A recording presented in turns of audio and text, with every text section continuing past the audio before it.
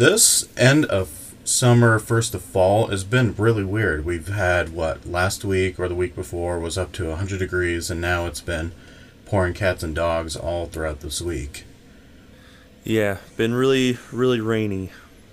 It's almost bipolar, because it was hot as balls a couple weeks ago, and then this cold snap happened, and then I'm wondering here in the next couple weeks, is it going to get back to up to 100? Because I know, I think technically fall is like a week or so away, technically. Right, and summer ended like 2 weeks ago. Yeah. Technically. Yeah, I don't know. I don't mind the temp that it's been, honestly, with the 70 degrees, even with the rain, so it really hasn't been that big of an issue for me. Yeah. Which, have you been over to Bear Lake lately, or have they been keeping you down south? Yeah, I haven't been up there, I think, for the whole month of September so far, so I don't know when my next journey up there is going to be, but I'm assuming sometime soon. Yeah. Sometime soon. Yeah, it's been a little bit weird. Like, yesterday we were supposed to have a group potluck, which most of the people canceled on us, and then it ended up being halfway decent weather, but it was raining earlier in the day yesterday, Friday night, which we will talk about what happened last Friday night and a couple other updates. But Friday night, that was a little bizarre. It was like colder, it was stormy and everything, which kind of set the mood for what we were doing Friday night. Wouldn't you agree? Yeah, the whole storms and everything leading up to that was pretty crazy. I mean, the lightning was so intense at my house that when it would flash, the flash was so bright that it would kick my solar lights on for like a couple seconds. Yeah. And when I was over at Diana's house, dropping off the grill and everything, it was just 5 minutes of just straight lightning storm over there in the west. It was bizarre. It was quite relaxing to watch, and it just kept on creeping closer and closer, and by the time when I got back into Logan, the thing was like around 11. It finally got over to us, and then it was just thunder and lightning pretty much the rest of the night with a little bit of rain. Yeah, but today's been a really nice sunny day. Yeah, so far. A little bit chillier, so it's definitely pumpkin spices in the air. You could definitely feel that. Yeah. Yeah. Have you even bought anything pumpkin spice yet? I don't think so. Oh, really? We've already bought like 2 things of creamer. I mean, I'm not opposed to it, but Right. it's not been my top priority, I guess. Yeah. Oh, we saw it and Whitney wanted it, so I was like, alright, we'll buy a couple bottles. And now I'm back to drinking French vanilla because I'm over it already. Well, I'm growing my own pumpkins, so I guess that can count. Yeah, that is true. How's your garden doing, by the way? Pretty decent. Cut open one watermelon. Needs to be on there a little longer, but all my little pumpkins are pretty much can be picked here soon. Hell yeah. That's awesome. Oh, you ready to get this party started? Okay. What's lurking in the shadows? Around every corner. Or under. You're bad. This podcast contains material and language that may be disturbing to some listeners. While not explicit, listener discretion is advised. David and Shane discuss their random paranormal adventures and stories. We dive into paranormal cases from the past and the present. We also talk about what got us into the paranormal, the highlights, and the scary moments while on our adventures. This is Shane, and you are listening to Bear River Paranormal Podcast. The views and opinions expressed in this podcast are those of the individual and do not necessarily reflect the views or positions of any entities they represent. This podcast represents the views and opinions of David and Shane and their guests to the show. The views and opinions are for informational purposes only, and because each person is so unique to their experiences, knowledge, and research, any and all opinions expressed does not necessarily reflect the views or opinions of any Bear River Paranormal Group member, nor any member of the paranormal community as a whole. Hey everybody, thank you so much for tuning in to us. My name is Shane. And I'm David. And on today's episode of the BRP podcast, we have a very special guest. Her name is Mariel, and we're going to be bringing her on here in a little bit. But first, we do have updates. Now, David, Friday night, what's your thoughts on that? Yeah, well, first thing I'd like to point out and say to one of our investigators, Becky, who got in a little bit of a car accident the day of, too. They're fine. It looked like more of like a rear end type situation / maybe side swipe. They went to the hospital and I got checked out, I think, for like whiplash and a concussion because she had her daughter in the car. So that was kind of a crazy thing that happened like right before the investigation. Yeah, because I've been keeping in contact with her, and I guess from like the bottom of her ribs for all the way to the tip of her head is super sore.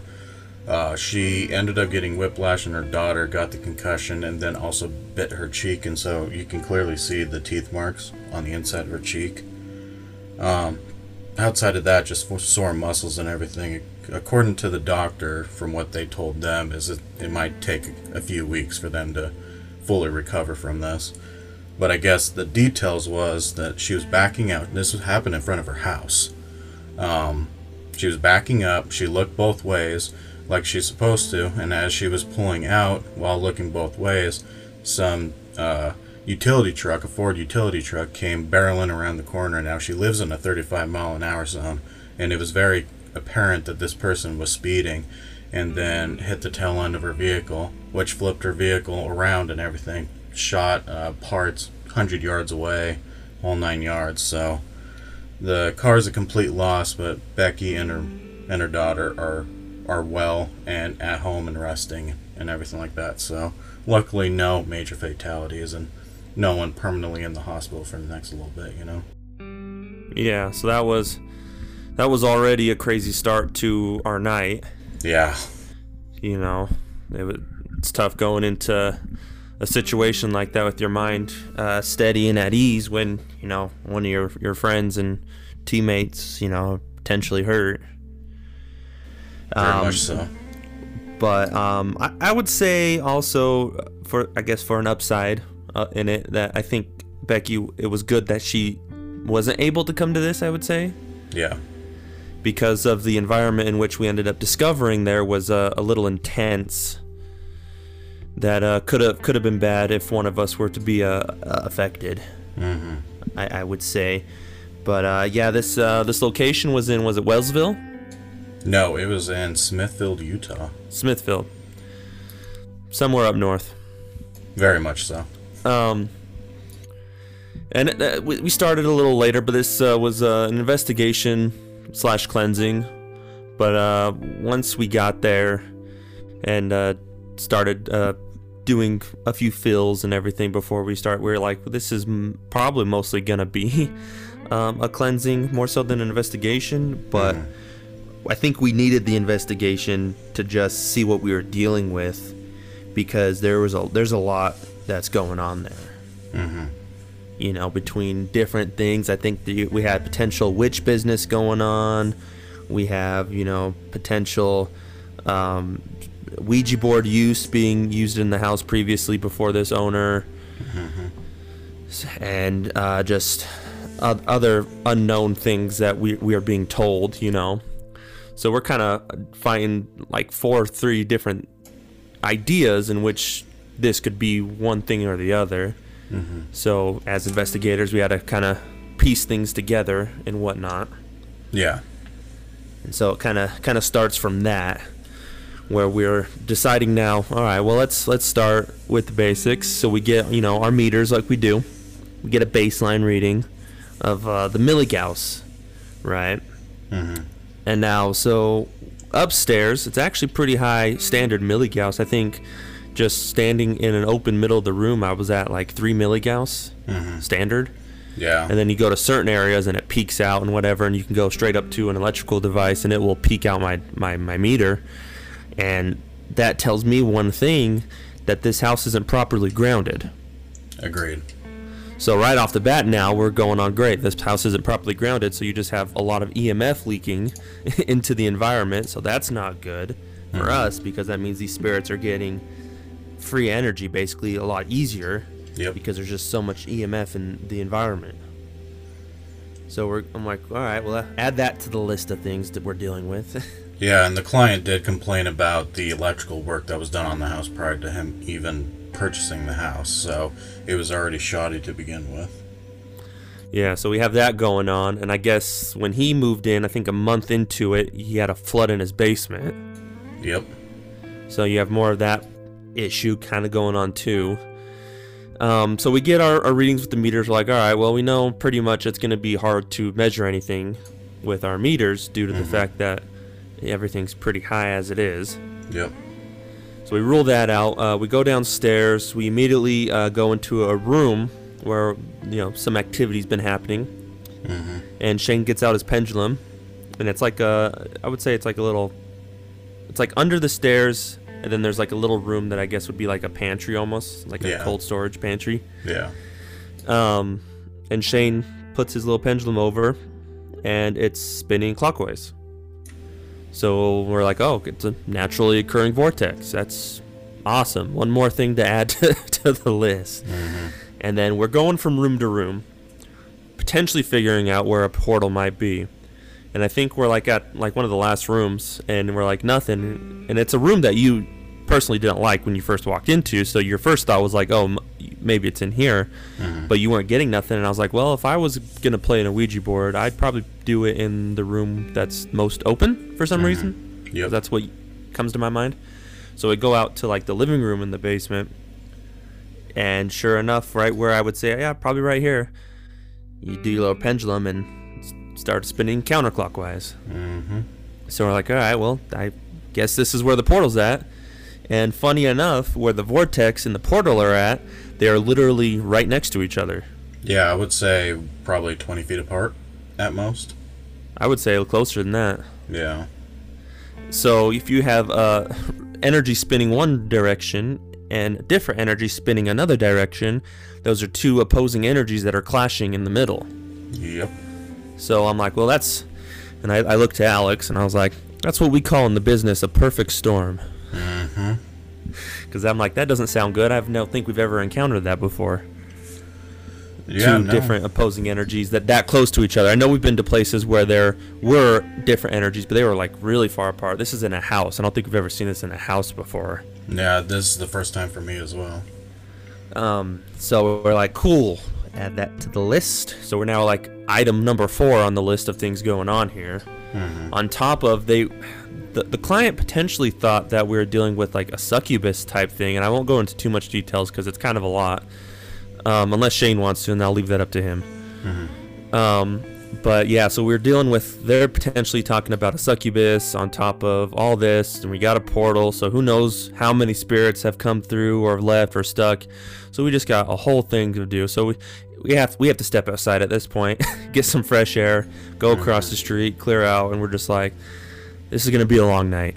Yeah. I think we instantly knew. I think you called Whitney and said, yeah, I'm gonna be here for a while, and and I'm like, cool. It's just the 3 of us. And we're like, we're gonna have to all team up on energies to deal with all this. So then we get, I think, finally to the point of like, all right, let's start investigating. And I think even when we weren't investigating, you had your digital recorder kind of running the whole time. Yep. And there was times where I think no one was in the house, where people were in the garage, the homeowners, and they had some guests with them as well. The sister and the husband of the sister to the client. Yep. If you could follow that. They were mostly in the garage. So they rarely went inside when we weren't, but there were times where they were like, I thought you guys were inside. And we're like, no, we're outside. And we're like, I was hearing noises. And we had the digital recorder in there, so hopefully we caught a decent amount of noises when no one was in the house. Yeah, especially where we left my FX running and we went outside to take a break. And I think it was running for at least 10-15 minutes while we were sitting outside, so hopefully it caught something as well.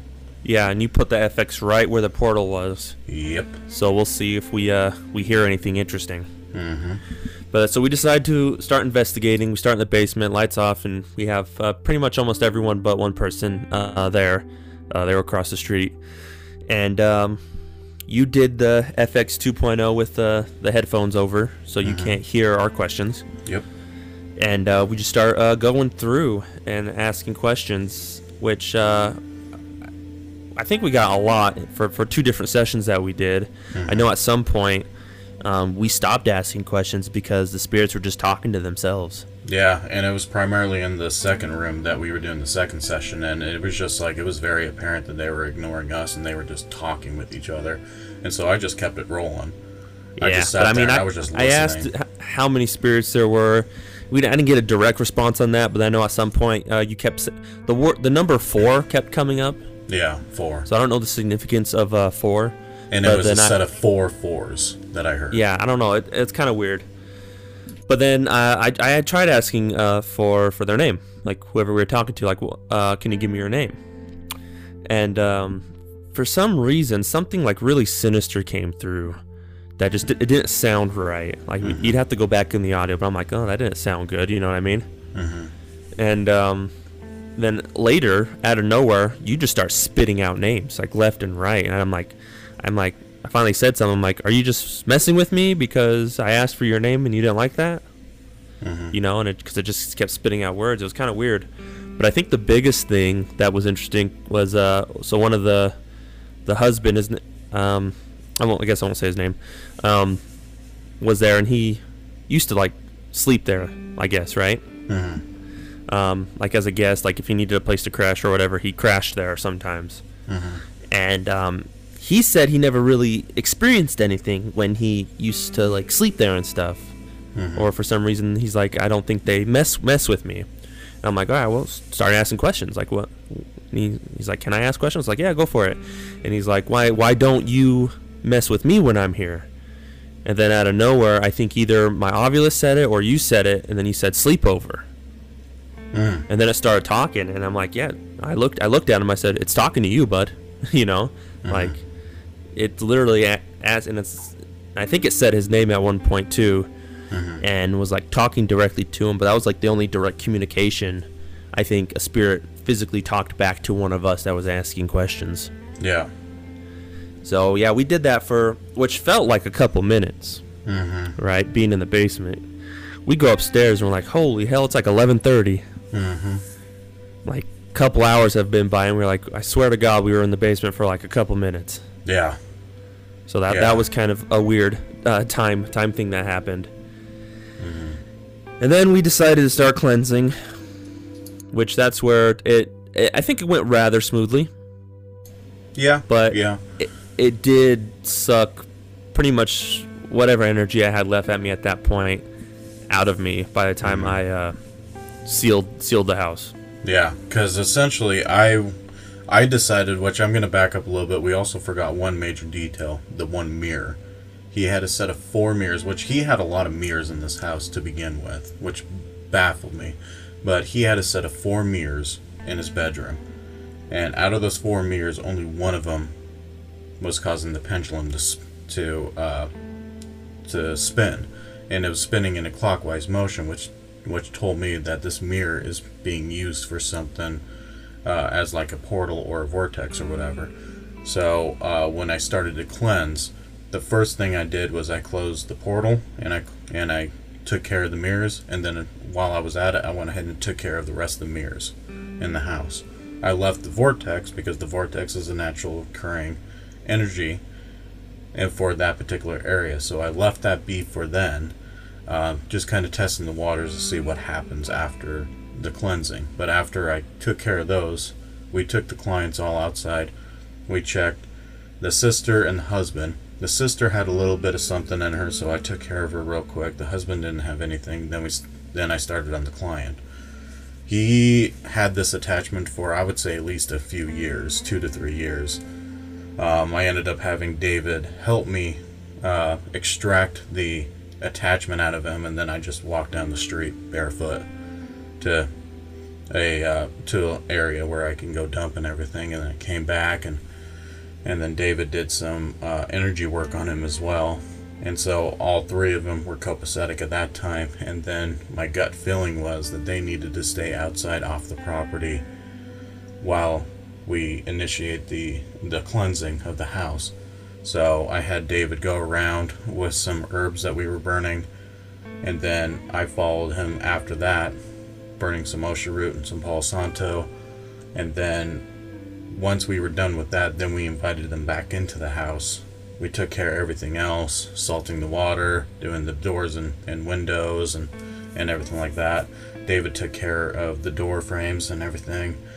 And then basically we had them walk around. There were some still residual energy, but it was dissipating as we were walking around. And basically it was pretty straightforward cleansing, and we're on 48 hours since we've been there. And so far I have not heard from the client.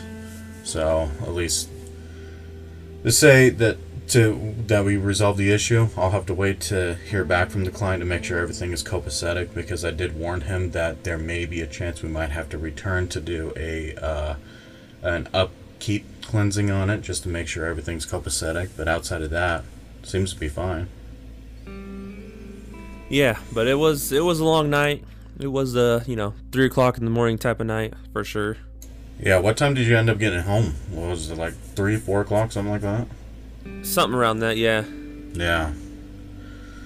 And typically, usually with these residential clients, we usually start when the sun goes down, and now that we're getting to this time of the year where it's going to start getting darker and darker, earlier and earlier, we can start earlier and earlier, but this particular client wasn't ready for us until like around 9 o'clock, so basically we just hung out for a couple hours until we could actually investigate. So we did check out a new restaurant. Which would you think of that restaurant? It was good. I liked it. I mean, we were the only ones in there for some reason. Yeah. On a Friday night, but I mean, the food was really good. I really enjoyed it. They made their own fry sauce, which was good. I mean, there was an Angus burger that I had, which was really good. Like, I could taste the Angus in it. I wasn't upset with the price that I paid, because I paid for pretty decent quality food. Very much so. Very much so. It was actually really good. I still need to do a review on it, but it was really good. But do you want to tell them the stone that you and I picked up a couple weeks ago? Sure. Do you want to say what the restaurant is and where it's at? Yeah, so it's called Judy's Cafe. It's in Smithfield, Utah, right there on Main Street. I definitely recommend you check out the location. Funny thing, so they actually moved in that location right after Charcoal Grill moved from there to Logan, and so basically they just had to do a couple things and they were up and running. But definitely check them out. They are on Facebook. Just look up Judy's Cafe in Smithfield, Utah, and you'll be able to locate it. Nice. The stone in question, are you talking about the bronzite? Correct. Okay. Gotcha. Yeah, when was that? Like 3 weeks ago? Yeah, 2 or 3 weeks ago, something like that. We went on a little adventure, but we ended up stopping at Bryson's Rock Shop here in Ogden. And one of the things both me and Shane got, because I've been meaning to get it for a minute, is a stone called bronzite. Now, I heard about this stone on another podcast, and I was like, oh, that sounds interesting. So I hurried and jotted it down and kind of kept it away, and I did more research on it, and I was like, this stone sounds really good for what I need based on previous events that happened.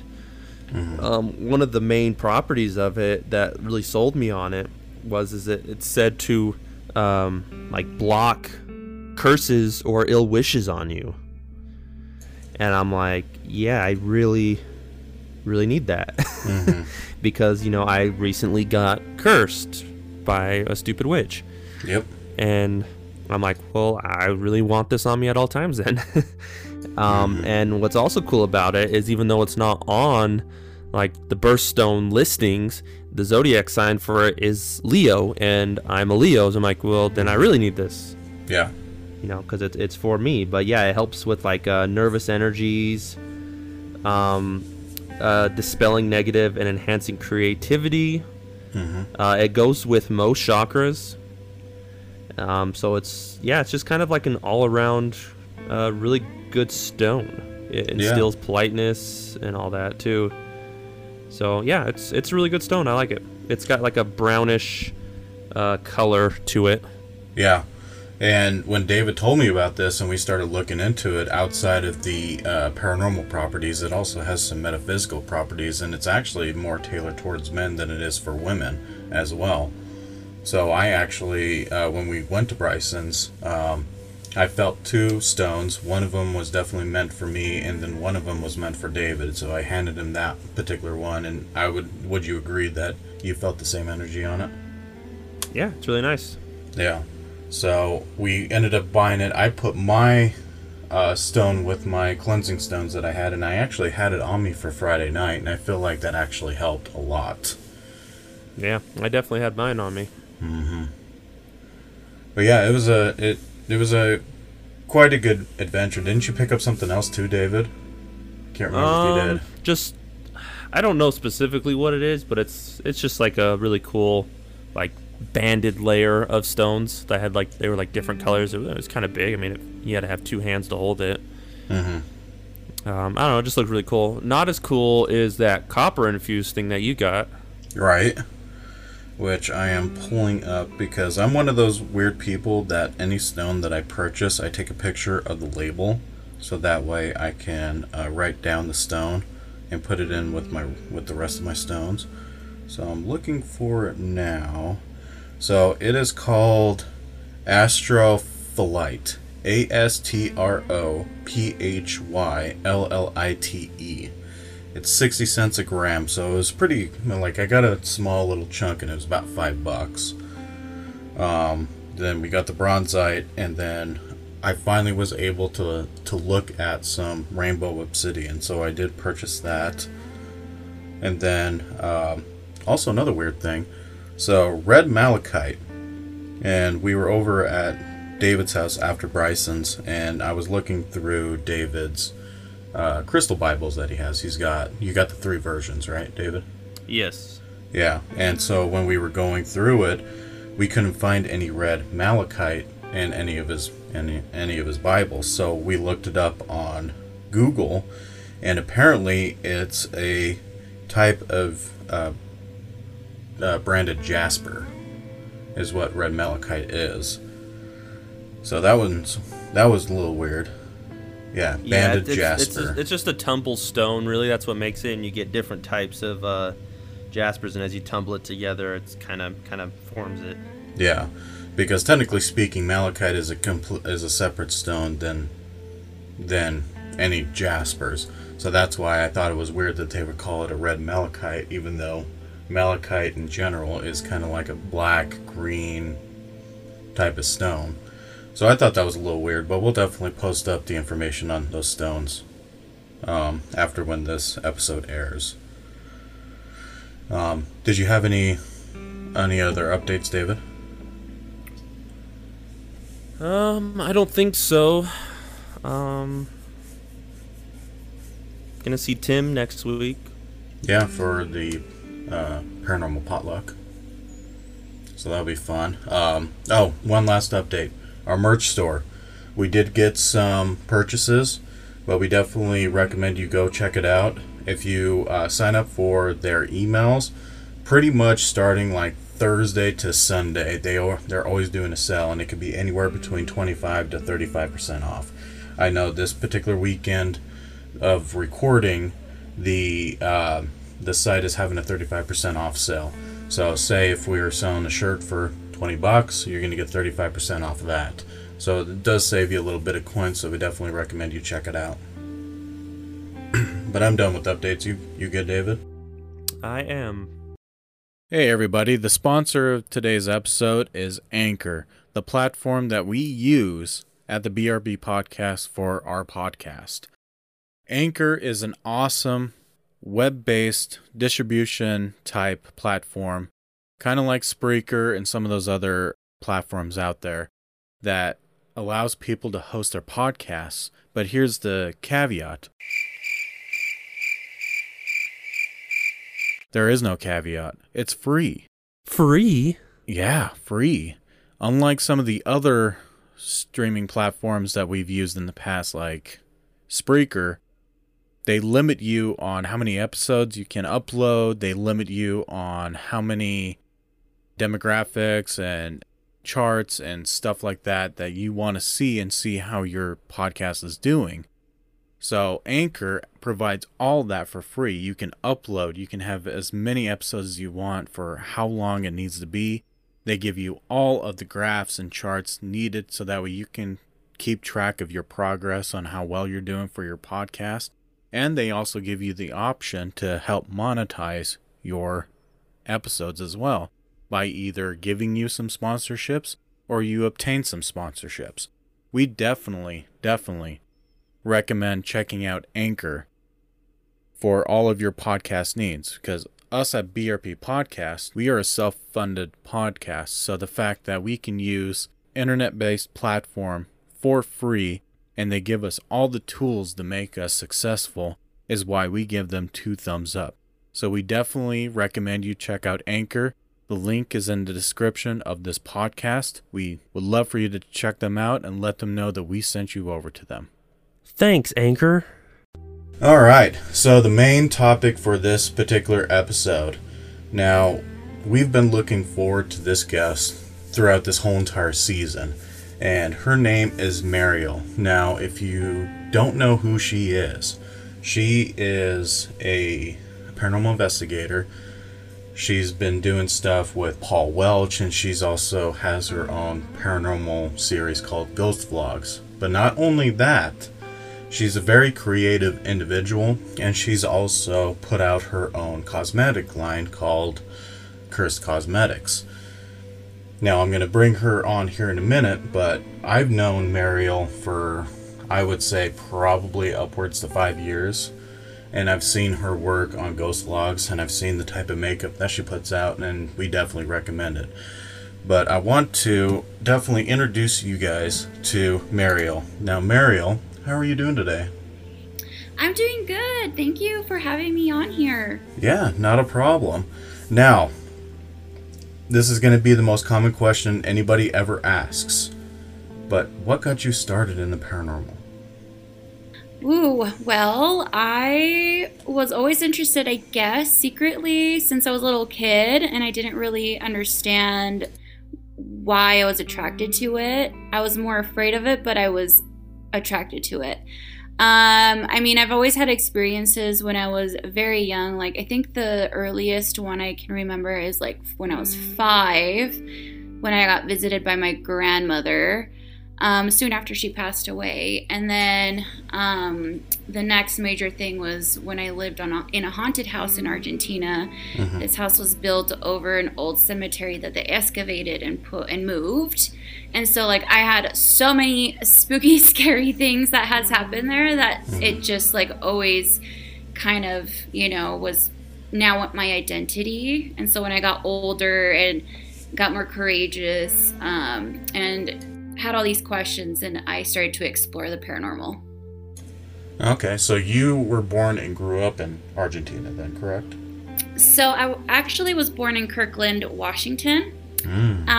But my mother's from Argentina, so I kind of lived in the U.S. and in Argentina, kind of half and half throughout my life. So, so I'm kind of from both worlds.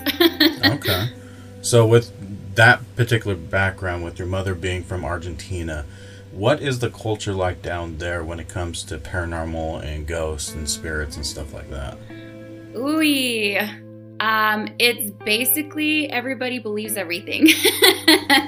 They all believe in the superstition. They all believe in just anything like voodoo. They believe in spirits. They believe in the demonic. And it's very common to talk about something, and then you always see everybody like doing the little cross signals with their hands. But yeah, it's a very, where I was living and where my mom's from, it's very Catholic. Like, Catholic is very prominent there. Mm-hmm. And so just everything looks scary. Even when you go to these like 100-year-old cathedrals, it's just so freaky in there with all their little dolls and their holy water and stuff. It's just creepy in itself. Okay. And so was your mother a practicing Catholic, or was she into like voodoo, hoodoo, or anything like that? Well, she used to be a Catholic, but then she met my dad, which he was LDS, so he was on his mission, and he met my mom, and then obviously she was converted LDS after that. Okay. And with your father being LDS and everything, and obviously with the clash of two different cultures, was he more accepting of the paranormal stuff, especially if he were to visit Argentina with you guys? Well, he always denied it. He'd always denied the sounds of chairs moving around the house at the middle of the night. He would deny the talking, the voices. He would deny things that would happen and just say it's all in our heads. But I know deep down inside me, he knew what was really going on. Because now when I talk to my dad and he like, we have these conversations, I'll bring it up sometimes and then he's more like open and say, yeah, I remember that. Versus during the time, he'd block it out and be like, we're just, going crazy or something.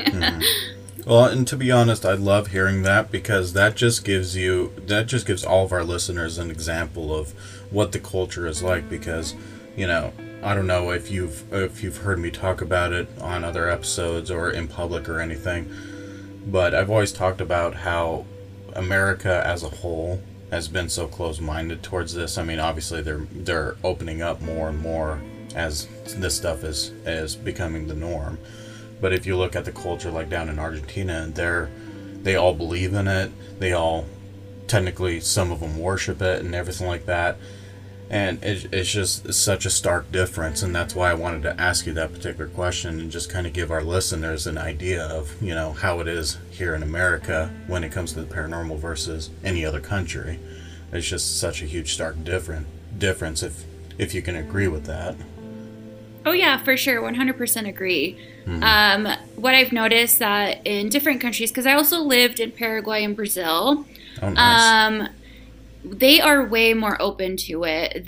That's why I feel like a lot of people will have experiences, the unexplained and all the unknown all the time, because people are just naturally already very open to it in their minds because they already grew up with their grandmother or their parents talking about all these ghost stories or this happened to me, like my boyfriend, his grandfather, he's from England, and so his mom has kind of like a spooky story with this haunted doll that she would experience certain things when she lived in England, and it's just funny to me how like all these other countries that have like rich history with big events are the ones that really believe in it, and then you come to the U.S. and yes, you're right. We are definitely opening our eyes here more open to it, but not everybody is like welcoming to it.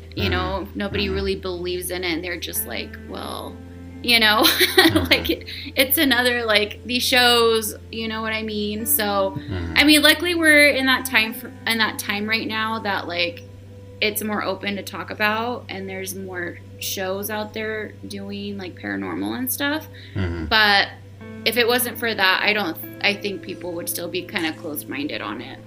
Very much so. Now, would you agree with that, David, as well?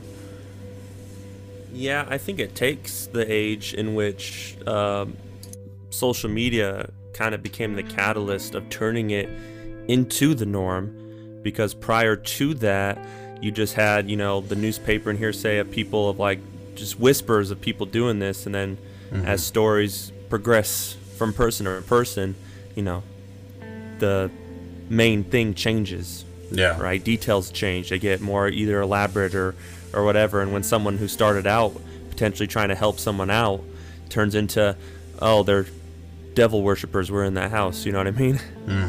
Yeah, and in fact, I think technically speaking, Ghost Hunters was the first major TV series. And prior to that was like little shows here and there that I think showed on like Lifetime or AMC or whatever about haunted locations or whatnot. But it wasn't until YouTube and Facebook and all that started happening, and more people started recording things, and it's becoming, more acceptable. But like Mario said, and like what you said, David, there's still people that are really closed off. They just don't want to admit that it's actually a legit thing, you know? Yeah, exactly. And I feel like everyone with like YouTube and stuff is more credible nowadays. So it's also very comforting for us paranormal people because then, you know, like the evidence is more real, you know, real experiences, real life, real reactions, and real evidence. Because Hollywood, you know, they have to have ratings and they have to do what they have to do, which I do understand. But I do support more of the little guys like the YouTubers out there. Yeah. Just because it helps with the credibility and there's a science to it. And, you know, the more evidences we have, we can all come together as a paranormal community and pull it apart to be able to find out what it really is like on the other side. You know what I mean? Yeah, definitely. Now, are you more of like on the scientific spectrum, or do you have spiritual abilities and it helps you with the investigations in the paranormal? I would say it's kind of a little bit of both. I definitely am sensitive. I can feel things sometimes. I purposely shut it off because I don't want to tap into that. One, just because like of my own protection, and two, I have a family. I think if I was more, you know, understanding of these abilities, I would be a little bit more open to it. But I just do not want to open a door that I'm not very familiar with as far as the practice goes. And then, yeah, the second obviously is science, because I want to be able to question it and then look back at something and be able to be like, I can't explain it. I was just by myself. It talked back and it said something and it was just me. You know what I mean? And so, or just explaining like the temperature changes, and there's just a lot of things that I think if you can back it up with some type of science, it becomes more real and it's not just in your head. You know what I mean? Yeah. And that's the one thing that I wanted to hit home with my team, is that we wanted to use the equipment to show that yes, the paranormal is real because of these random fluctuations that shouldn't be happening, you know, and the electronic voice phenomenons. And even a couple times, I mean, we've caught a couple of full body apparitions on digital still. We've caught black masses on video. We've caught, you know, stuff moving on its own. Equipment going off when no one is around. You know, we're catching so much evidence, obviously trying to debunk as much as we can before we can deem that it's evidence. But it just baffles me that you can literally serve evidence that is proven to be evidence on a silver freaking platter, and some people still turn a blind eye to it. You know what I mean? Yeah. Yep. Exactly. So that's why we try to hit, including you, we try to hit on the scientific aspect of it. I mean, obviously some of us do have true spiritual abilities and everything, but that can only go so far, you know? Yeah. And you know, since you're saying that, I feel like everyone has some type of ability. You know, I think we all have a capacity that our brains can go, but we just limit it, you know? Yeah, definitely. Now, with your experience with the paranormal, can you tell us about the first time you went on an investigation? Oh, yeah. So I finally had the... I don't know if we can say that in here, so I'm just going to skip that word. But I finally had the courage to go ahead and go on one. And I was pregnant. I was pregnant with my third child, and I think I was like 6.5 months pregnant. And I saw this Craigslist ad, and it said, we are booking for a paranormal investigation at the Family Tree down in Santaquin, Utah. And I was like, I don't even know where Santaquin is. I don't know why I feel so drawn to this post. I could get murdered if I just show up. Who knows? And they're like, we are looking also for team members. So I just called that phone number. And this guy answered on the other line, and I said, I have no experience whatsoever in ghost hunting, and I have had experiences. I just want to go on one and see how it is, and maybe if it works out, maybe I can help be part of the team or do something for you guys. if it all, goes according to plan and I'm not dead. But he said okay, and then I went the next week, and I was pregnant and I was scared because I was like, what if something follows me home? I'm pregnant and have kids, but I still went, and it was the freaking coolest thing I've ever experienced. Like, it was so much fun. Like, I think when I say fun, it was thrilling. Yeah. Thrilling things and scary things for some reason to me. Not maybe at that moment, but after, it's like, whoa, that was so cool. That's such a cool experience, And when you're first starting, you think everything's orbs. So you're watching the monitor. You're like, oh my gosh, there's like 100 goats in here. That was back in 2013. Okay. And what was the team? I don't even remember anymore. It was so long ago. I don't remember anymore. Okay. Yeah, because I think it was 2012 is when I started my group, so that's why I wanted to ask, because I knew there was a couple of teams that were in Utah when I started my group, and then so far they've all retired and they're not active in the paranormal anymore, so that's why I wanted to ask. Yeah, I think I would remember if it was your name or something familiar with yours, but it was just a small little group, and I honestly can't remember anymore. It was so back, because they ended up, I think, moving states, and then I never saw them again. So. Oh, okay. And how long were you part of that team, or did you just tag along for investigations? I just ended up tagging along because, I was about to have a baby and all that stuff, so I didn't think that was the right time. But soon after I had my baby, I ended up doing a lot of ghost hunting, and then I never was part of a team per se. I just kind of created my own thing, Okay. So I would just tag along with different teams, and then I met a lot of people, and that's how I met Paul.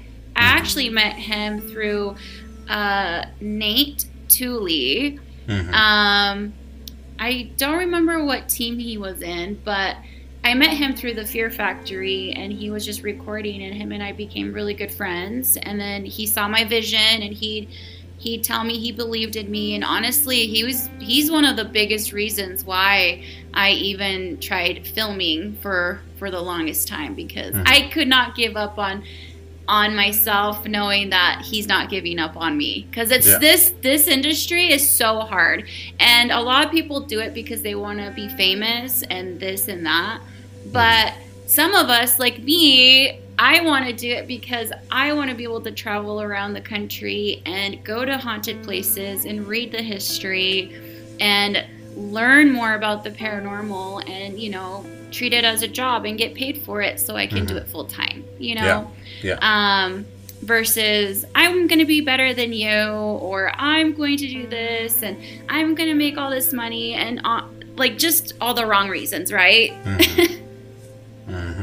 Yeah, and that's unfortunately the toxic culture in the paranormal field when it comes to filming and everything, because like you, David and I, we wanted to set out and just show everybody our evidence. We want to travel, and we want to go check out these locations and everything, and like you, we would like to turn it into a business and get paid for it, but we didn't want to get into it to get rich. We wanted to get another opinion out there, so that way everybody's not like, oh, Zach Baggins, or some of those other ones. Yeah, exactly. And then, the downside of if you do make it, and you make it into the Hollywood, and you make it to TV, because that's everyone's goals, what happens is that you get so over your head with demands from a TV company, and if you don't meet those demands, you get canceled, and you get forced to basically fake evidence and create drama, like just all these things. Like, if a famous group that's on TV comes in to your haunted location and then they leave, they don't care about how they left the spirits there, if they made them more erupt. They don't care if they created drama between you and your neighbor. They just go in and they out, and that's it. They wash their hands and then on to the next. which is very, very true, because there's been quite a few people that I've heard from that they've had like ghost adventures in and whatever, and they've done their thing and they left, and the house is 10 times worse than it was before they even showed up. And I've also Right. heard that they're pretty sloppy, like they leave like equipment behind and everything like that. Like people have found like random pieces of equipment in a random spot. You know, it's not a good way to go about it, and it always irritated me when I would watch like an episode when they would do a residential investigation, and I just feel so sorry for those people. But then, you know, they're the ones that were clamoring for them to come in the first place, so maybe it was, you know, maybe they wanted it. Who knows? But Yeah. it always irritated me. Yeah, some people that have businesses, they think that that's going to help them with their business, and it really doesn't in the end of the day. I've met so many people as well. Well, speaking of Ghost Adventures, I have nothing against Ghost Adventures or anything like that. Honestly, like up until like when Nick Groff left is kind of when I stopped watching Ghost Adventures. Haven't been much of a fan, just because being a paranormal investigator, you kind of can tell the real versus the fake, the drama, and so it kind of gets old. But everything, like the episodes with Nick, like especially the first season, is like the good stuff. You know, Yeah. you know that they're legitimately trying to speak to the other side. They're really trying to get evidence, and it's more genuine. So those would be my favorite adventures, I guess, from them. Is like before Groff left. Yeah, and I would dare say David would highly agree with you, right? Yeah, that's about when I specifically only follow Nick and all that and his team, that what they do, more so than Baggins' side and everything. Although they come up, so you have to be in the know. You know, it's hard to like completely not hear any information about anybody that's famous in this field. But like I personally follow Nick, Elizabeth, and John Zaffis probably the most out of everybody. Yeah, definitely. And I will tip my hat to Zach. He created a pretty damn good museum. I mean, I've been there a few times. David's been. How many times have you been, David? Once? I think just the once. Yeah, just the one time. Have you ever been there, Mariel? I haven't. I've had many opportunities to go, and always something happened where I wasn't able to get there. But I agree. If it wasn't for Zach, I know there's the ghost hunters and everything, but let's be honest, Zach Bagans is the person who paved the way in the paranormal, where people like actually are paying attention, you know, and are looking forward to it. Yeah, because Ghost Hunters basically built the foundation, and same with Ghost Hunters International. They built the foundation, and basically Zach paved the way for the rest of everybody else. Because if it wasn't for Ghost Adventures, there wouldn't have been the other, like, 4 or 5 other TV shows about paranormal investigations. And then I've noticed as of lately, there's been a lot more shows about UFOs as well. That seems to be becoming very popular. Yeah, 100% agree. So, but yeah, that's the only time I will tilt my hat is like, thank you, sir, for paving the way, right? Yeah. Now, doesn't he have a haunted museum as well? Yes, he does. He's a great man. Like, I've met him and spoke to him and had dinner with him a few times. And he is actually really nice. He's very sarcastic, too, at the same time. But he's a lovely man. Okay. Yeah, because his museum is actually on my bucket list. I would love to go check out his museum. Now that I've already been to Zach's, I want to go to his. Oh, but yeah, for sure. Isn't his on the East Coast, though? Yeah, I'm not exactly sure. I think like closer to Ohio area up there. Yeah, something like that. So, with your experiences, now, have you always done things for Ghost Vlog? I'm going to just interrupt. Oh, Connecticut. Connecticut. Oh. Yes. Oh, it was in Connecticut? Yes. Okay. Oh, good to know. So I was right. It was on the East Coast, because I thought I saw something about it being out there, but I wasn't 100% sure. Well, I never knew if he fully got it up and going, because last time I heard, he has like in his backyard like just a barn full of this stuff, right? But Yeah. he doesn't on his property, but he's not turning that into it because neighbors. So last I heard, he was trying to get a business building to where he can move all that stuff to it, but I don't know if he's fully got a building for it or not. Okay. Well, that's good to know, because it's definitely on my bucket list for sure. But, so Mariel, so since you've never technically been on a team, but you've been on investigations, when did Ghost Vlogs start? Ghost Vlogs, it started, oh, you're really jungling my mind here. Ghost Vlogs started in 2017. I had to think about that for a second. I feel like it's been so far away, but it's really not. Yeah. Yeah, we started in 2017. Actually, we started a little bit before that. It used to be called Haunted Places. And obviously that whole thing didn't work out after like 3 episodes. Because unfortunately you have to make sure that the group that you work with are all on the same page. Because if any of them are in for money, they will drop like flies. They will. They'll be like, well, how long? You know what I mean? Because what people don't understand, that when you're building your team, or if you're building your own like YouTube show or whatever, you are pocketing everything out of your pocket. You're paying for your hotel, you're paying for your gas, you're paying for, you know, other things, food, and then also it's your time, you know, that you're taking off from either work. So let's just say it's a Wednesday, you're supposed to go to work, but you took it off, you're missing a day of work. Or if you go on a weekend, like that's still another whole entire day, maybe 2 of your entire time. Yep. But yeah, so you have to make sure you have a good group to be able to do what you're trying to do as far as like making film. So luckily in 2017 I found that group, and I started working with JD from Inglewood Films. He actually makes movies, and he has some awesome like horror movies on Amazon that you can watch right now, and he's coming out with a movie called Elgia, which should be super good.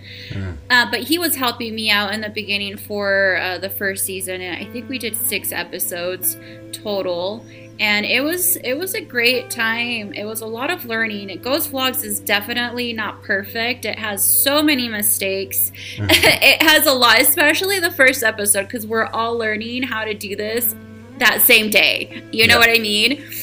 So you're gonna see a lot of rawness and a lot of like, oh, I wish I didn't say that, or I wish I would have done this, or it should have been different, you know? But that's what happens when you first start. Like, look at Ghost Adventures when they did their first episode. It was just a lot of walking around and like trying to like talk to ghosts. It wasn't nothing special.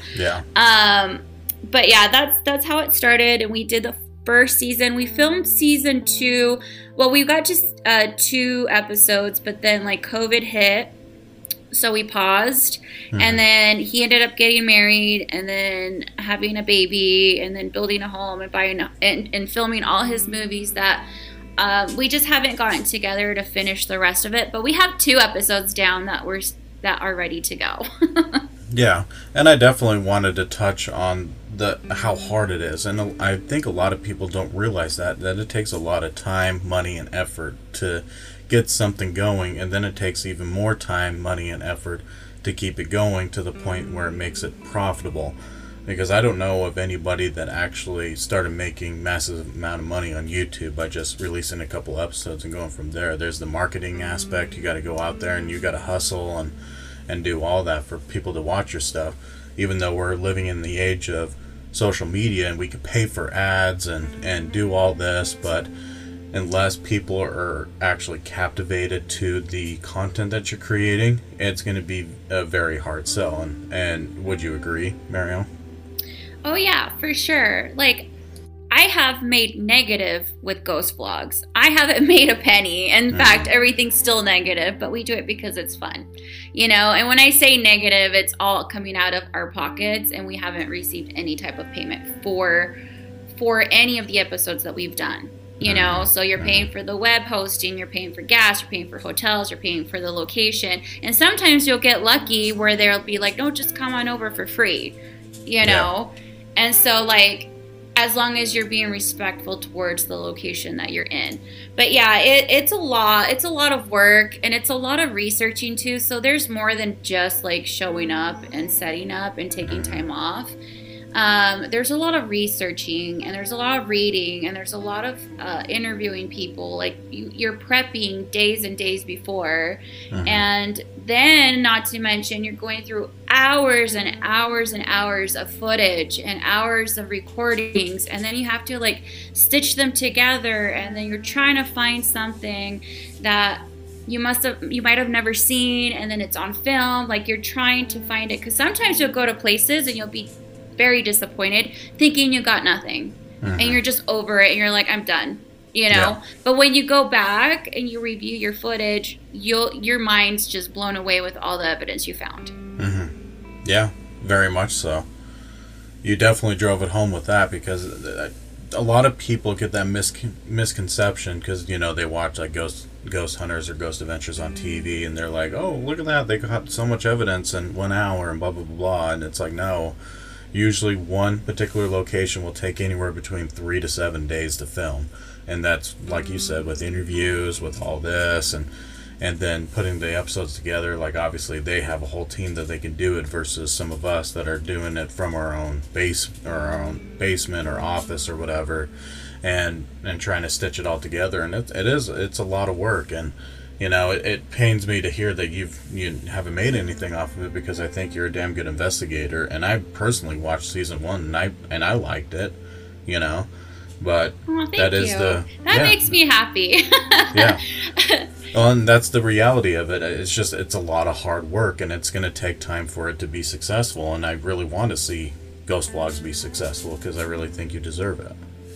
Well, thank you. And also another note is, when you become a paranormal investigator and you're putting out content, you have to build a backbone, because people are going to be mean. They're going to be bullies, and they're going to be mean, and they're going to judge you for your appearance, for how you talk, for your evidence. They're going to tell you you're faking it. They're going to tell you like the video is not good quality enough, that you know. Or my favorite comment I had on Amazon Prime was somebody that watched my episode and told me I look like and sound like a Smurf. Really? Wow. Yeah. Yeah. And it's okay. I'm actually laughing because it was so funny to me, you know. And so, like, luckily I've been in this business for long enough for me to build that backbone, because I freaking laugh. And I'm going to be honest with you. Since owning Cursed Cosmetics, I do have to deal with a lot of like drama and having a backbone for that, but it's nothing compared to how nasty like the paranormal community can be. Yeah. Yeah. Very much so. Now, Las Vegas Paracon, you want to talk a little bit about that? Oh yeah. What kind of tea do you want from that con? Well, we all heard the backstory of what all happened, people not getting paid, and then the guy going bankrupt or whatever. But how was your time there? Let's start with that. Like, did you meet anybody that you want to mention? Yeah, so the time was awesome. I had the best time I ever had, and I was able to mingle with all your paranormal celebrities, and we exchanged numbers, had drinks, ate dinner, you know, and created really good friendships. Like, I still talk to a lot of them till today. Like, we'll text and stuff. But it was a really wonderful time, especially for Cursed Cosmetics, because I don't know how we got lucky, but literally the opening door where people come into the convention, like the main entrance, we were right in front of it, and we had our coffin shelves and display, and I had my vampires modeling and everything, and they all would come to my booth, and I had line after line. And so we did very good. We sold good. It was very successful for us. Unfortunately, I heard it wasn't very successful for a lot of people. And obviously there was a lot of disappointment. It was a little scattered and all over the place. But everybody made the best time and everybody was friendly. And if I could do it again, I would definitely do it again just for that experience, you know? But yeah, I would say experience, like with my own self, there was a 10 out of 10. Now the experience with the con separately, if I could do a 0, I'd say 0. Yeah. Yeah, because I heard quite a few people from Utah actually went there, and then we heard of the drama and everything that happened afterwards. Like, it just blows me away how someone could put on a very big Paracon like that and have all these big names come and then not pay. You know what I mean? Yeah, so, okay, so first of all, their advertising wasn't very good. Agreed. They had very poor advertising. I don't think any money went into advertising.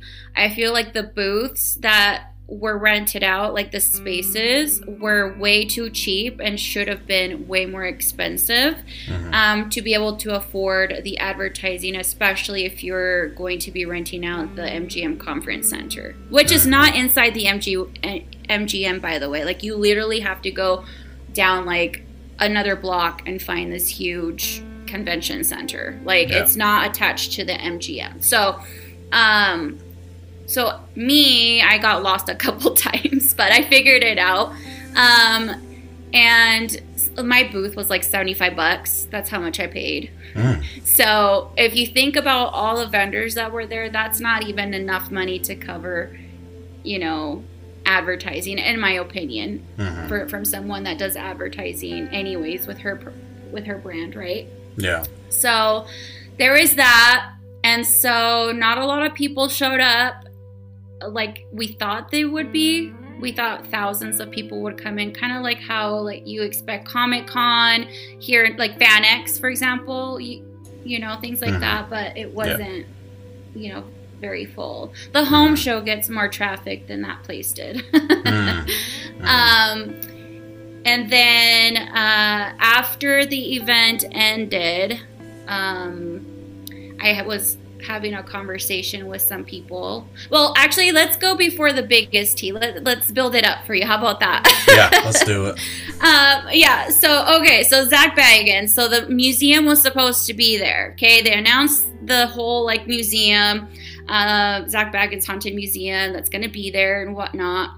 And so they ended up declining because they found out, and this is my understanding, I'm not 100% sure, and I'm not trying to speculate here, but I'm going to speculate a little bit, is that I believe that Nick Groff was invited to go, and Zak was like, no, if we're going to be there, he's not going to be there. And then they ended up pulling out, and I think also because of like money. I think it was two things at the same time. So there's that drama behind the scenes. And then, which is, if that's true, like, that would be so sad because they're two different entities. And I feel like at this stage, there's no competition anymore, you know? So there was that. And then everybody had, like, schedules to go do classes. I actually had one, too. But he never gave me the time slot. So it was advertised, and I missed my class to tell everybody, hi, I'm cursed, and here's how you apply lipstick, and here's how you do this, you know, but I missed the window because I never was given a time, but it was scheduled, apparently, and people showed up, and I wasn't there, so that was another thing. And then the payment thing, he ended up giving, I'm going to tell you, he ended up giving Josh Gates a check, and the check bounced for thousands and thousands of dollars. Wow. And there's a few other people that their checks also bounced. Man, that's shady right there. Yeah.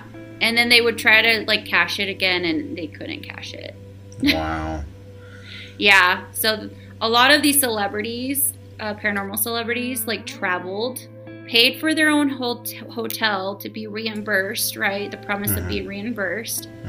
Their time, their food, whatever else was involved, they all paid them themselves, you know? So they were all out of money, but the most awesomest thing I've seen is that all these celebrities came together and made an after party, invited all the fans to come to this restaurant place lounge area to come hang out and just have drinks and talk to each other and meet each other, and that was like a way better experience than the actual convention. Okay. Yeah, so they were making up for all the things, but they did post about it and they said some things, but you know, they're happy they were able to do it for the fans. Yeah. And then I also heard that the luncheon that was supposed to happen was also food-barred as well. There was no luncheon. Okay. Because I heard that there was for the VIP guests to have lunch with the celebrities, and that never happened. Yeah, which was $250, and they canceled it. Oofda. They canceled it, like, the same day and said, sorry, guys, we're canceling. But everybody's going to meet at this bar. And it was a bar inside the MGM, which you can't fit a lot of people in. So there's people just out in the casino lobby. They're all kind of hanging out and spread out. And yeah. So I don't know if anyone got refunded for that. I didn't pay for that. So I don't know. I just know that the luncheon was canceled and never happened. Okay. But overall, though, in your opinion, it was worth the trip down there to have the booth, because obviously you made money for Curse Cosmetics and everything, and the experience to meet and mingle with some of the celebrities and get their numbers and everything, that was definitely worth it, in your opinion? Oh yeah, for sure. Like I said, the experience for me going out of my way was a 10 out of 10 because I made it happen and I took things in my own hands. You know, but as far as the experience with the convention itself, zero stars. Yeah. Okay.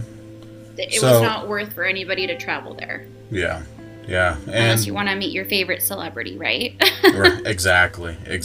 And I've heard that from quite a few other people too, and then we kind of followed the little bit of drama that happened after it and everything, and I think we talked about it on another episode a little bit here and there, and obviously speculating and from what we were seeing online and everything. And that was one of the things that we wanted to ask you when we asked for you to be a guest was, you know, how was your experience? What all did you hear? You know, because obviously if the convention was ran that poorly, the MGM Grand is obviously not going to allow that to happen again, or any of the conventions down there. So whoever does decide to put on another paranormal convention, I think they're going to be scrutinized under a microscope. And that's what I would think. And I'm going to be, like, very honest. I don't think the guy that was responsible for the Para-Unity actually meant for all this to happen. I'm not sure if it's happened before with the other stuff, but with this particular one, it was just very underfunded. I think he was hoping that more money would come in and things like that. Like, I'm not defending him and I'm not saying he's a villain, you know, because things do happen.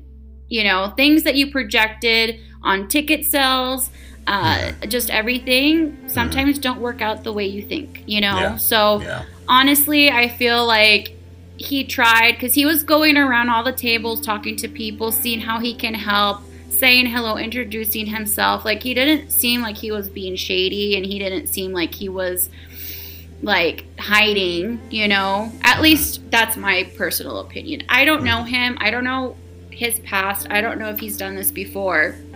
All I know is that he was running around all over the place, and you could tell he was stressing out. So yeah, understood. So what got you wanting to start your own cosmetic business? It started with the night vision camera. So, yeah, I was actually at Needful Things. It's down in Murray. It's an antique store, and I was down in the crawl space. So it's a nasty crawl space with, like, dead bones of animals and just, like, all this gross spiders, and it was freaky. And I was on my stomach in this dirt facing my night vision camera and doing like a little vlog of myself talking and what I'm feeling. And then when we got to editing the video, I was like, oh my gosh, my lashes look so good. And my brows, like all my makeup, like I was so proud of my makeup, right? And so that's kind of the moment that I was like, I would kill it if I had my own lashes or something like that, right? And I just jokingly said that. But it's funny because a lot of the girls that follow me that are like fans at that time when the first season came out when it was fresh, they would all ask me what lipstick and I was wearing or what lashes I was wearing, what makeup brand. And so that's kind of how that happened. Okay. And I also needed a long-lasting lipstick because I was sick and tired of like getting my creamy lipstick all dirty with dirt and having to wipe it off. Or like I'm filming, and you know this as a ghost hunter, sometimes you're in the space for hours at a time. The last thing you think of is like taking a second to pause and put reapply lipstick on, right? Yeah. Even though I don't wear lipstick, but I know exactly I was going to say mean. that. Yeah, so that's kind of how that happened. I was tired of that, and I was like, I'm going to create my own formula, something that lasts for a long time, that does not get sticky where like dirt can get on it, and it'll just be matte, and I don't have to worry about it, and I'm on my way, Okay. And tell us a little bit about the business itself. Like, what kind of stuff inspired you to create some of your shades and some of your lip glosses and makeup and all that good jazz? So, I'm very big into, like, the alternative, like, the gothy, that kind of, like, goth fashion. I may not wear goth fashion all the time, but I do admire, like, the home decor that's gothy, the Victorian, the witchy aesthetic, the vampires, just anything, like, supernatural that you can read in books, the mythologies, just all this stuff. And that's kind of what Cursed Cosmetics is inspired by. And it's kind of also helped me find who I am as a person, and put it all kind of like a reflection of who I am in a collection of makeup. And therefore Cursed Cosmetics came forth, and I freaking love it. And I love how people love my brand, and it's just a really nice feeling because you give a little bit of you to somebody, Okay. And what's your future goals for the company itself? Are you thinking about landing like a deal with like Sephora or Ulta, or what's your end game with the business? My end game is, yes, everybody wants to be in Sephora, right? I've tried every year until I finally can step in the door. I'm not going to give up, and I'm going to keep building my brand until it's big enough where they can see, oh my gosh, there's this brand called Cursed Cosmetics. It's pretty big deal, and we don't have that aesthetic in our store. So let's at least take a look, because I've been rejected 3 years in a row, but I'm not giving up. So that's one of my main goals. But my second goal is to be able to change the world with makeup. We are actually working with a charity called Lava, and we donate eyeshadow palettes and makeup to everybody that was, sex trafficked and are going through, the therapy and everything that they need to get better. So we provide them like a kit of makeup to help them feel empowered. Okay. Well, that's good to know. Now, comparatively, so the only, let's see, so besides Jeffree Star and Kat Von D, how does your products compare to those two particular lines? Aesthetically, I think everybody gets inspired by somebody or something. So my brand targets more of a community. So I have like a coven is what I called it, a coven community where I gather all of my customers, all my affiliates, and we're all in this one little pool. And we all support each other, and we all talk. They talk to me, I talk to them. It's crazy because it's a private Facebook page, and I have a lot of people in there, and they'll post a picture with my brand or even without my brand. I don't care. You're welcome to the coven whether you bought my product or not. But it's amazing to see like other women empowering other women. And so I feel like that goes part of the brand and what makes me different, because I'm not here just to sell you a $20 lipstick. You know, my lipstick's $16.99, but all these other ones are $20 and up. Okay, I'm not here just to sell you a lipstick or an eyeshadow. I'm here to sell you a magic experience. So when you open your box, you're so excited, and two, you can feel the empowerment. You can feel the love, and you can also feel like just happiness. And that's what I want to do and change kind of like the makeup community a little bit and give that experience to people, because you can be a celebrity and slap your name on a brand on makeup and call it good, you know. But then there's those little guys like me that spend their life savings and are always struggling every month because they're marketing and they're trying really hard to get their makeup seen. But a lot of the little guys always have a message to give, and I feel like something with the message is way better than just like a celebrity putting their name on something, you know. And I completely agree. And I will definitely, even though I don't wear makeup personally, but I know people who do. I know David's wife loves makeup, and my significant other also loves makeup as well. And so I definitely want to get that out to the community so that way people can come and check you out. And I definitely stand behind your business and everything that you stand for with that. Now, where can people find you and want to purchase your products or anything like that? So I can be found on our website, which is www.curstcosmetics.com, and it's the same thing for all of our social media. For our TikTok, it's Cursed Cosmetics, Twitter, Cursed Cosmetics, Instagram, Cursed Cosmetics, and Facebook, Cursed Cosmetics. Oh, and YouTube. You can watch our commercials on there under Cursed Cosmetics and see all the other people reviewing our products. Okay, awesome. Now, do you have a storefront for your business as well? We have a little pop-up shop called Cursed Parlor where you can see, you can purchase Cursed Cosmetics, but we have other stuff there. We're actually located inside the Asylum 49 up in Tooele. Okay, that's awesome. And obviously, all the links that we talk about in this podcast will be in the description of this particular episode, and we will also be putting it in our group, the BRP podcast group, and where we want to get this brand out to everybody. We're also going to post this on the Facebook page as well. Now, for Ghost Vlogs, where can people find you there? For right now, we have our social media, which is Facebook, Ghost Vlogs, so Ghost and then Vlogs with a V, VLOGS, and then Instagram as well as Twitter.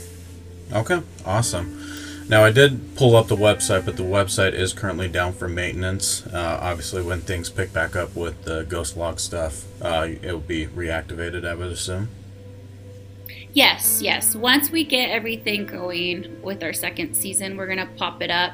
That way we can build a better, more efficient website and have merch and all kinds of fun things. Yeah. Now, David, did you have any questions for Mariel? Sure. So I know you talked about like your goals, but what is the next thing that you are currently working on that you're wanting to do coming up here in the future? Well, I am launching a new collection. I can't really speak on that one right now. It does have something to do with the Asylum 49. So we have that one coming out. And then I did score a collaboration with a major rock band. And this is going to come out in spring. Due to like NDA and stuff, I cannot say what band it is. Because I just can't. I have to bite my tongue, and no matter how bad I want to tell everybody in the whole world right now, I just can't. But they've been famous since 2005, and I've been a huge fan since high school, and I know like most of their songs, and they're actually coming out to Utah on the 1st, so I'm gonna be like hanging out with them and giving them some makeup and having a business meeting with them for a little bit to finish our new product collection. Okay.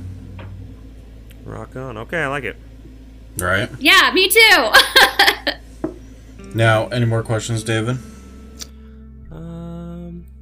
I don't. Well, it's not so much a question, but I know because I think if I remember correctly, we did investigate together one time, you and I, at the Asylum 49. Oh, cool.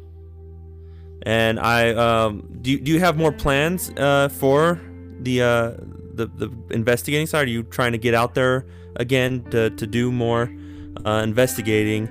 And what are your goals for that? Yeah, I definitely am looking to expand. I'm actually going to be doing some YouTube, like personal YouTube. I'm going to have 2 different structures. One is going to be more like where I sit down in a haunted place. We actually start filming, I believe, next week. So I sit down in a haunted place. I do my makeup with Curse Cosmetics while I'm telling the story of the haunted place, right? It's like a pre-thing before a ghost hunt. And then you'll have, like, that's part 1. So if you want to watch the process and the history of it, you can go there. And then part 2, you'll see the actual ghost hunt. And it'll just be me, myself, and I. That sounds pretty cool. Yeah, it's a little different, and I figured people like to see a girl in distress sometimes. It'll all work out. So I'll just include a makeup with like all the information of the place for the girls, right? And then the adventure part on a second YouTube video where like the girls and the husbands can go watch. Okay. Well, that's actually pretty cool. That would be quite interesting to watch. I would definitely want to watch that once that gets released and everything. Yeah. What's the first location you're thinking of doing? I'm gonna definitely be filming at Asylum 49. Heck yeah. Okay. Yeah, that's gonna be the first one because that one's gonna be more than one part. That's for sure. Okay. That's awesome. It's way too big to cover that in like one video on YouTube. No, I completely get that. What, are you thinking about like 2 or 3 episodes at least? Yeah, it'll be between probably 2, maybe 3. But that's 2 actual investigation and then the 1. So 3 total with the makeup, and then possibly 4 if I stretch out the investigation for 4 videos. Okay. Nice. Yeah, that place is freaky. I investigated there for ghost vlogs, and I had the craziest thing happen to me, and I've never had that happen to me before. What happened? We had a I was feeling something weird, and then I was like, oh my gosh, what am I feeling? And I said, well, if you can make a noise in 1, 2, 3, if you're here. And then I counted 1, 2, 3, and a big, huge block was thrown across the room. I didn't catch that on camera, but you could hear it, and we all screamed. Okay. Yeah, we all screamed, and I said all kinds of bad words. Nice. You want to know something funny, Mariel? Yeah. I have never been to Asylum 49. What? That's like the OG place to go. Yeah, but I'm not paying $1,500 to rent out the location. That's just not even acceptable, to be honest. And for 2, it's never been able to align. Like when Paul was wanting to do his last hurrah here in Utah before he moved to Reno, he rented out that location, but then COVID hit, and so they ended up canceling. And that was going to be my one and only time I was going to go, but unfortunately that never happened. Well, maybe if I could get in there, I'll give you a call and I'll just have you help me with some things. That way you Okay. can experience it. I will definitely help you out. That's not a problem at all.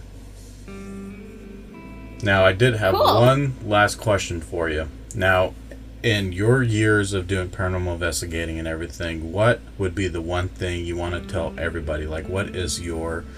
What is something that you would tell anybody that would start investigating or anything like that? What would be your opinion and advice? Okay, so I have two. So if you're trying to go just to try it out, the first thing I would say, go with someone that's experienced, because the last thing you want to do is tell a ghost to use your energy or to make noises or to do this and that, and then you're stuck with something evil or you're stuck with something that's followed you. I would be very smart and get a team that is experienced to have your first experience. And then my second advice is for those that are trying to do the film side of it, maybe try to pitch a show, is that be patient. It takes time. Don't overdo it. Don't try to Hollywood it. Be genuine. And know you're going to spend a lot of money. And if you go with the intentions of just having a fun time, you're going to realize a lot of things, like your experiences, the people you meet, the history, the people you were able to help, the evidence you were able to provide. Like there's more than just trying to be a famous paranormal person. So get that out of your head. Go have fun and enjoy your trip and the people that you're going to meet. And I wholeheartedly agree with you, 100% on that. Now, David, did you have any last questions for Mario? No, I think I'm good. Okay. Well, that will definitely conclude our episode with Mario. I definitely thank you, Mario, for coming on to our podcast and recording this. This has been a blast. I've learned more about you now than I've had in the last 5 years of knowing you. Oh my gosh, has it been 5 years? Oh, yeah, it's been 5 years. Holy cow. I know. That went by fast. Well, and I was talking to David about you, and I was like, we should really get her on an episode, and David's only met you like maybe 2 or 3 times, and I think that's just because of conventions and that one time at Asylum 49. And I'm like, dude, she's a pretty down-to-earth chick. I'm pretty picky on who I want to interview for our podcast, and I definitely wanted you to be a guest on here, and just so that way we could just talk, because honestly it's been forever. I know you're busy with your business and everything else, and plus you got some cute kiddos and a very handsome husband and to take care of and everything, but it's good to just sit down and talk to you for a little over an hour now. It's been nice, you know. Yeah, well, thank you. I appreciate it. That means a lot. And I appreciate our friendship. Holy cow, 5 years. That went by really quickly. I also admire you. I admire your team. You guys do really good things for everybody. And keep going. Keep rocking it. And I can't wait to see the new evidence you capture. And thank you for having me. Yeah, not a problem. And just as a final note, make sure you go check out our merch store. Like I said before, it is 35% off, and the sale will end tonight. And then they're probably going to do another sale next weekend and the weekend after that. So we definitely recommend you check it out. But David and I, we thank Mario for coming on to our episode, and you guys have a wonderful rest of your day. Same. Yeah, bye-bye. Thank you. Bye-bye. You are listening to the Bear River Paranormal Podcast, BRP Podcast. If you or you know of someone who is having issues with an entity or a possible haunting, please send us an email, text, or call. You can find all of our information at www.bearriverparanormal.com.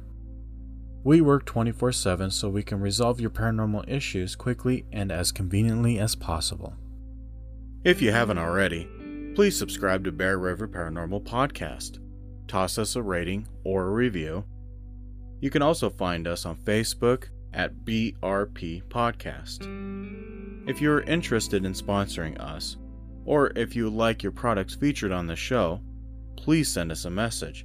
We look forward to hearing from you soon. Thank you for listening, and have a wonderful rest of your day.